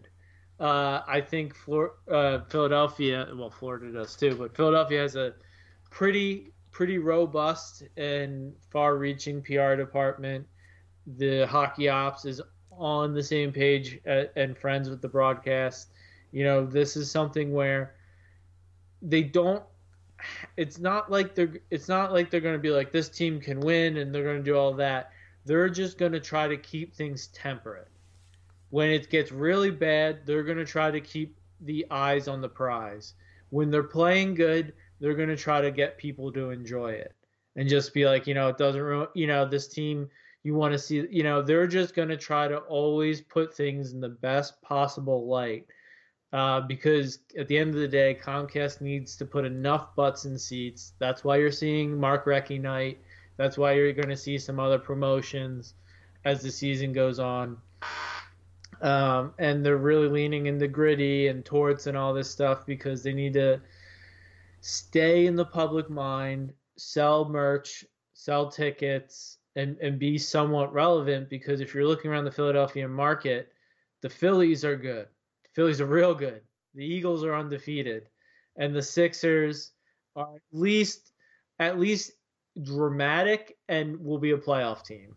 Yes. And the Union, who are also going to be a playoff team. I cross my fingers that they actually win the thing, but I don't know if they're going to win the thing.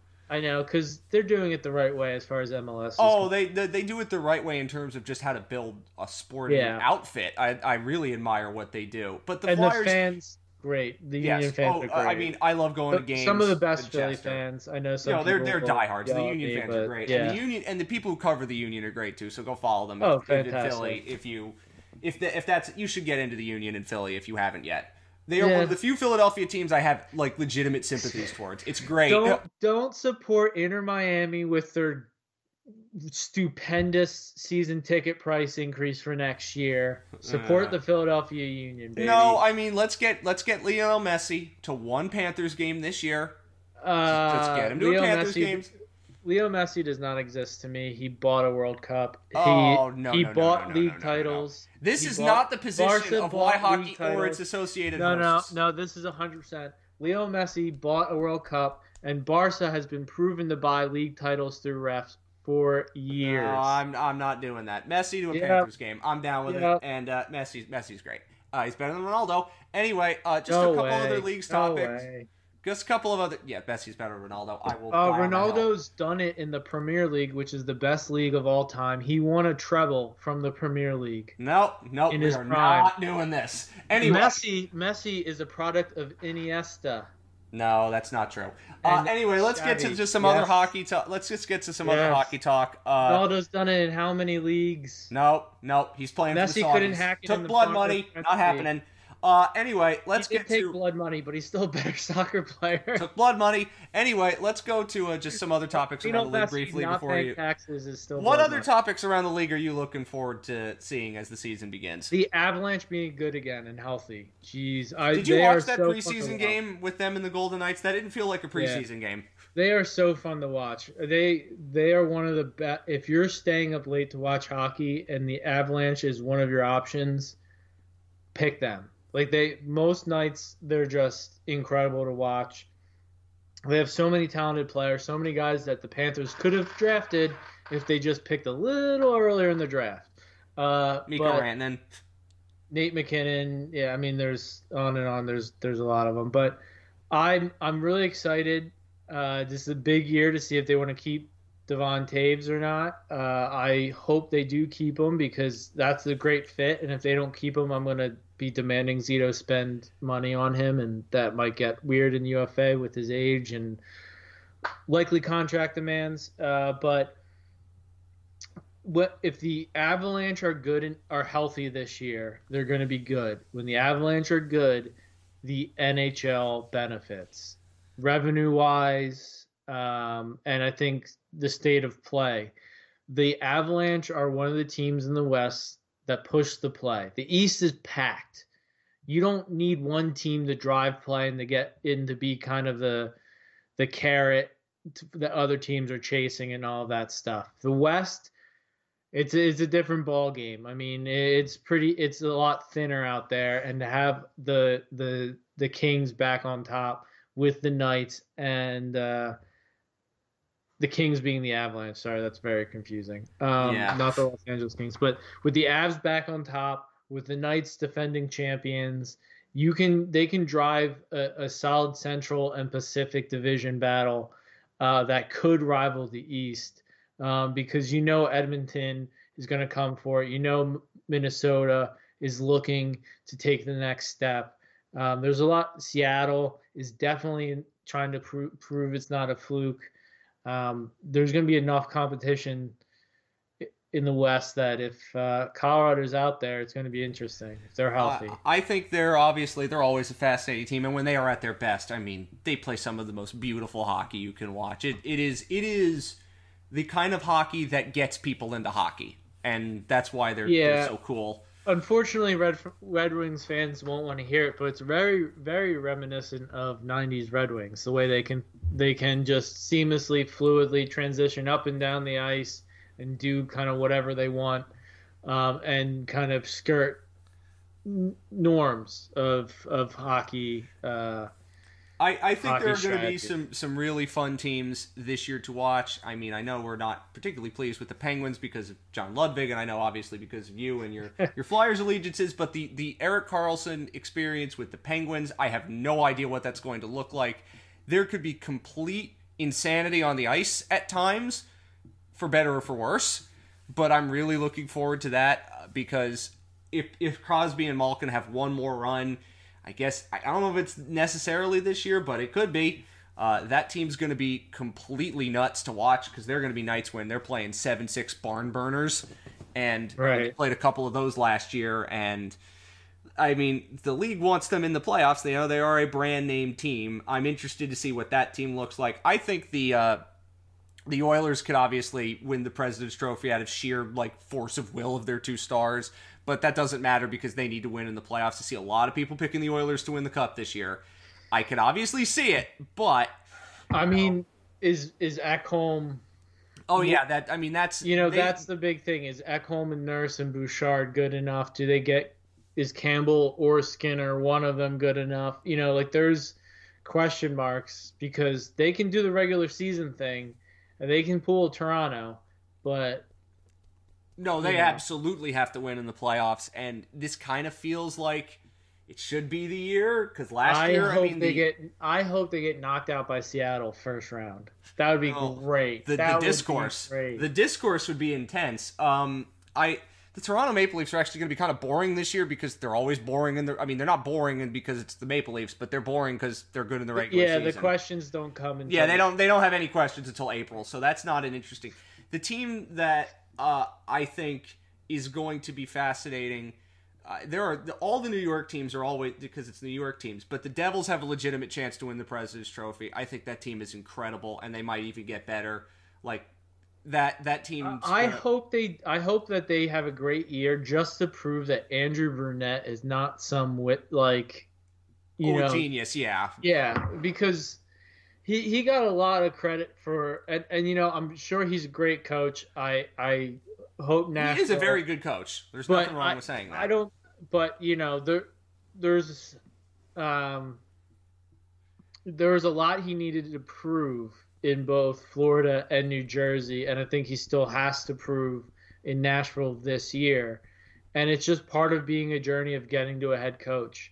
Unfortunately, it takes longer, and it is as kind of steeped in tradition and those progressive steps because it is an old boys club, because it's the same guys getting retreaded and rehired always. But, you know, it's not like he did anything that great to usurp that process. But I do hope he does well. I hope he can, keep his golf cart in a straight line. And those charges were dropped. They were good for him. Fight the law always, because we don't. And obviously for Luke Prokop reasons, I have affinity to the Predators, but I also think that that's look. I have a lot more affinity for the Predators than the other professional sports team in that market for obvious reasons. On the subject of, as you said, the Devils, I think, can win the President's Trophy. I think they really are that good.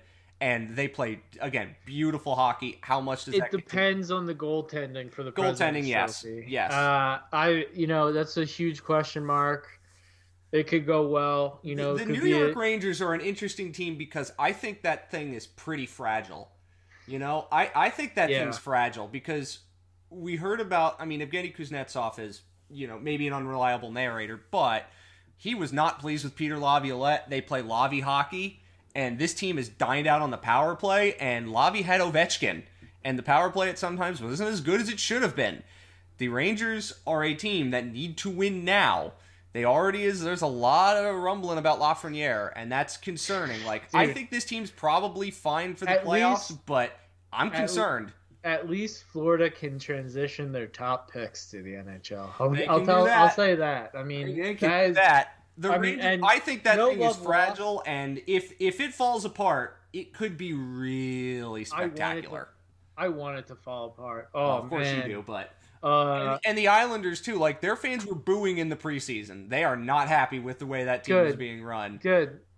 I want those two goalies to ask for trades because at this moment in time, Russian goalies are killing it, and Florida's next heir apparent after Bobrovsky, whose contract only has 3 years left. He's playing this year out, so that means there's only 2 more seasons, but you're starting to get into the area when you can move him, and you might be able to move him, and his no trade clause goes down to, something more manageable where he can just make a list of teams he doesn't want to go to, and, you kind of have to be ready, and I want the best of the best, and if we can run a couple of these goalies out of New York, let's do it. Let's do it because they don't deserve it. They don't the Rangers constantly, because they have so many fans and because they make so much revenue, constantly get so much hype and so much benefit of the doubt. But other than Keandre Miller, they haven't really developed anybody. They've been living off of a goalie, taking them far and then underperforming in the playoffs. They don't really have a great number one center. They kind of have an average one. They're just, for the amount of money they spend and for all the hype and everything, they're so mid. They're Minnesota mild sort of. But with a Broadway sheen on it in some ways. Yeah, with a team that can't, at least Minnesota can make Matt Boldy into a very good hockey player because he's a very good prospect. And it's not like Lafreniere, it's not like Kakko or Lafreniere were bad prospects. They weren't they were good. They had some things they need to work on, but they wanted to play them early. They wanted to stunt their development. They wanted to not have them on the NHL roster not playing NHL time. They wanted all this, and they have to sit with it. And it's not like they haven't run other prospects out of town and ruined a couple of draft picks. Yeah, Elias Anderson, they did. Yeah, problems. It's ridiculous. If they weren't New York City, they wouldn't even have. If they weren't based in New York City, they wouldn't even have Panarin or Adam Fox, and they'd be absolute shit. I want to say I just was watching something unrelated on TV, and a New Era of Orange Flyers commercial showed up. And the other thing you could talk about, the building up the fan service, the 2 logos at center ice. I forgot to mention that they did that. beautiful. The jerseys are great. I mean, I wish there was some black to separate the white and the orange like they did in the old days, but I guess they didn't want to do an exact copy. It's amazing. You look at, I think it is Samuel Urson wears 33 and kind of has a Boucher-esque like pad and helmet. So like with the jerseys, it looks like Brian Boucher's in the crease, and then you hear his voice, and it's very jarring. Funny how that works. But just wanted to mention that they are pumping in nostalgia. They know that people who are between 30 and 50 have the best, the most disposable income. They're the ones that are going to bring their families to the game. They're the ones that are going to be loyal if they do all this stuff. If they bring back Mark Recchi. I mean, O'Brien, the other co-founder of WhyHockey, is so pumped. Rex was one of his favorite players of all time. Definitely one of his favorite Flyers. Keith Primo's in the front office. Yeah. Patrick Sharp is in the front office. It's very much. And yeah, Danny Briere. I mean, he's doing good things. They're doing enough different where it gives you hope, but then they're also pushing the immediate gratification of like, hey, look, people complained about their jerseys for a couple of years. Now look, it's just the right amount of fan service. Yeah, it's not obnoxious, but it's just the right amount. I mean, I think as the season goes on, they're going to lean in to as obnoxious as they can get because the season's going to get less and less worthwhile to pay attention to, which, is ultimately the goal, but they still have to sell money and all that, sell tickets and all that stuff. By the way, one other two pet teams I'm interested in, I mentioned on another podcast how I've been watching this offseason the secret base videos, histories of teams. They did one on the Seattle Mariners, on the Atlanta Falcons, and recently the Minnesota Vikings. I've said that the secret base history of the Vancouver Canucks is a video that I would watch the heck out of because that franchise is absolutely bonkers. What does that team look like? Someone save Quinn Hughes. Quinn Hughes is a very good hockey player. Someone save Elias Pettersson. Well, that's going to be interesting to see. And the other team in that is Calgary because now they have an arena financed by public money. Not great. But now the Jonathan Huberdeau Confidence Tour is in session. I don't know if you've been seeing all the pieces. They're trying to pump him up. Look, quotes from him saying last year I did not have fun coming to the rink. This year I'm having fun coming to the rink. This year I have something to prove. Blah blah blah. So I'm hoping he can put up 80 points this year. I'm rooting for him. Jonathan Huberdeau is a great person. I think. When he was, obviously he was a great all-time Panther. I understand the trade, it was made worse in Calgary because Darryl Sutter was awful. We know that, but also you could tell he was seeing what Matthew Tkachuk was doing in Florida, and he was like, "Ugh, that could have been me." The team imploded before he even got there, and that's why he was there, and that's just hard to come into. You're being asked to come in and be a savior. The team's not really formed yet. They don't know how they're going to be. It doesn't go off great, so the coach starts losing his mind because he's used to things going off smoothly. He's used to being in control and having everyone's buy-in, and now he doesn't, and it just kind of goes from there. Calgary should be good. They should be a playoff team. I don't know about in the top 3 in division, but I think that they're in and around the wild card.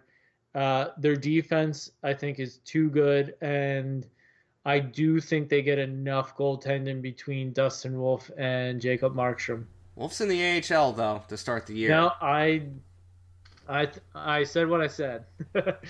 I think that Dustin Wolf is a goalie I've always liked since his WHL days. He came in right after Carter Hart.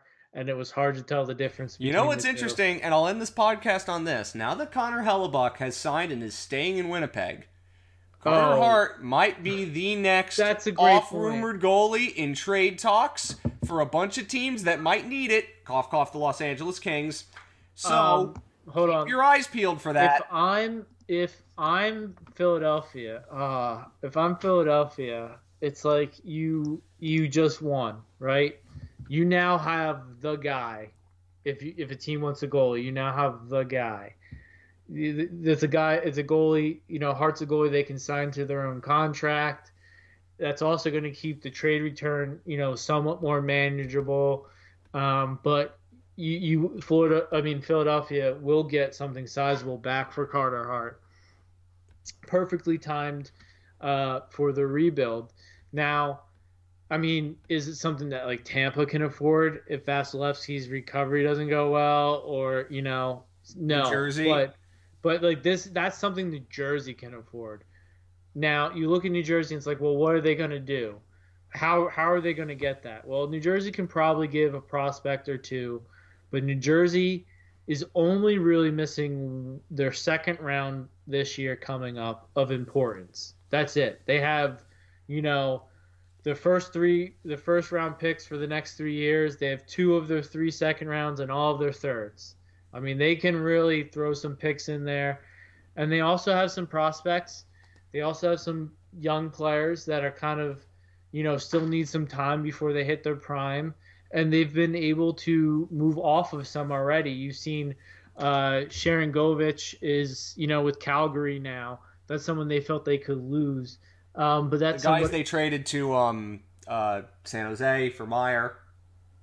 Yeah, I mean they're willing to move with some people, and if I'm Philadelphia, some picks and maybe Alexander Holtz, or some picks and Tobias Wieland. I mean, some better picks and Tobias Wieland or Simon Nemec. I don't know about Nemec, but still. I mean, if you want Carter Hart, I mean, if you think you're there, you won't need that rookie. I mean, look at their defense. I'm just saying that look, their defense, that's a big benefit for the Flyers today. If they can get, I mean, their defense will be led by Hughes and Hamilton. That's just, we know that, right? But they have some good guys on defense. Ball's going to be a sizable. He's going to take up a spot for a while. Siegenthaler is going to take up a spot for a while. I think they're going to keep Marino as a decent piece. I think they can move off of it, and that's what New Jersey really is in a great spot, where if they aren't doing great this year, they don't have to push it. If they are, they have the pieces to kind of start, not to go all in like Florida did, which was reckless and, trading a first for Ben Sherratt and pretending like anybody else would do it. And like, that was cool at the time. But like, they have some. The Devils' winning window is terrifyingly long. Like, yeah. they could be like elite for a decade. It's scary. But anyway, I'm just saying. It just occurred to me that that the Flyers, like, I don't think Carter Hart's prime lines up with the Flyers' winning window, and they've got some guys who can get them through the the rebuilding-ish years, and they've drafted a couple goalies. So I wonder. What's Carter Hart look like on the other side of that rebuild after dealing with all those years of losing and being shelled and all of that, I wonder. Do you want that, or do you want Seamus Casey, a first, a second, and something else? Like, what do you want? Because to me, I move Hart, and I think they can get a first, a prospect, a pretty good prospect, or a top prospect, and some other junk. And to me, I think that there is some love lost between Hart and Philadelphia, and I would just move away. And again, the thing in the back of my mind is we still don't know about the Team Canada 2018. Nope. And on that note, it's already been over 2 hours, but WhyHockey can sometimes go that long. If you stuck with us, God bless you. I might need to give you more than a Blue Sky invite code. We will have interview shows. We will have more to come. Substack podcast. It is the season. Can't wait to watch it. I'm in a good mood. Tommy's in a good mood. We've been doing this a while, and this is some of the most fun we've had previewing a season in a long time. Maybe ever. So I'm looking forward to it. I hope everyone else is too. We will see you with more stuff very soon, and until then, good night and good hockey.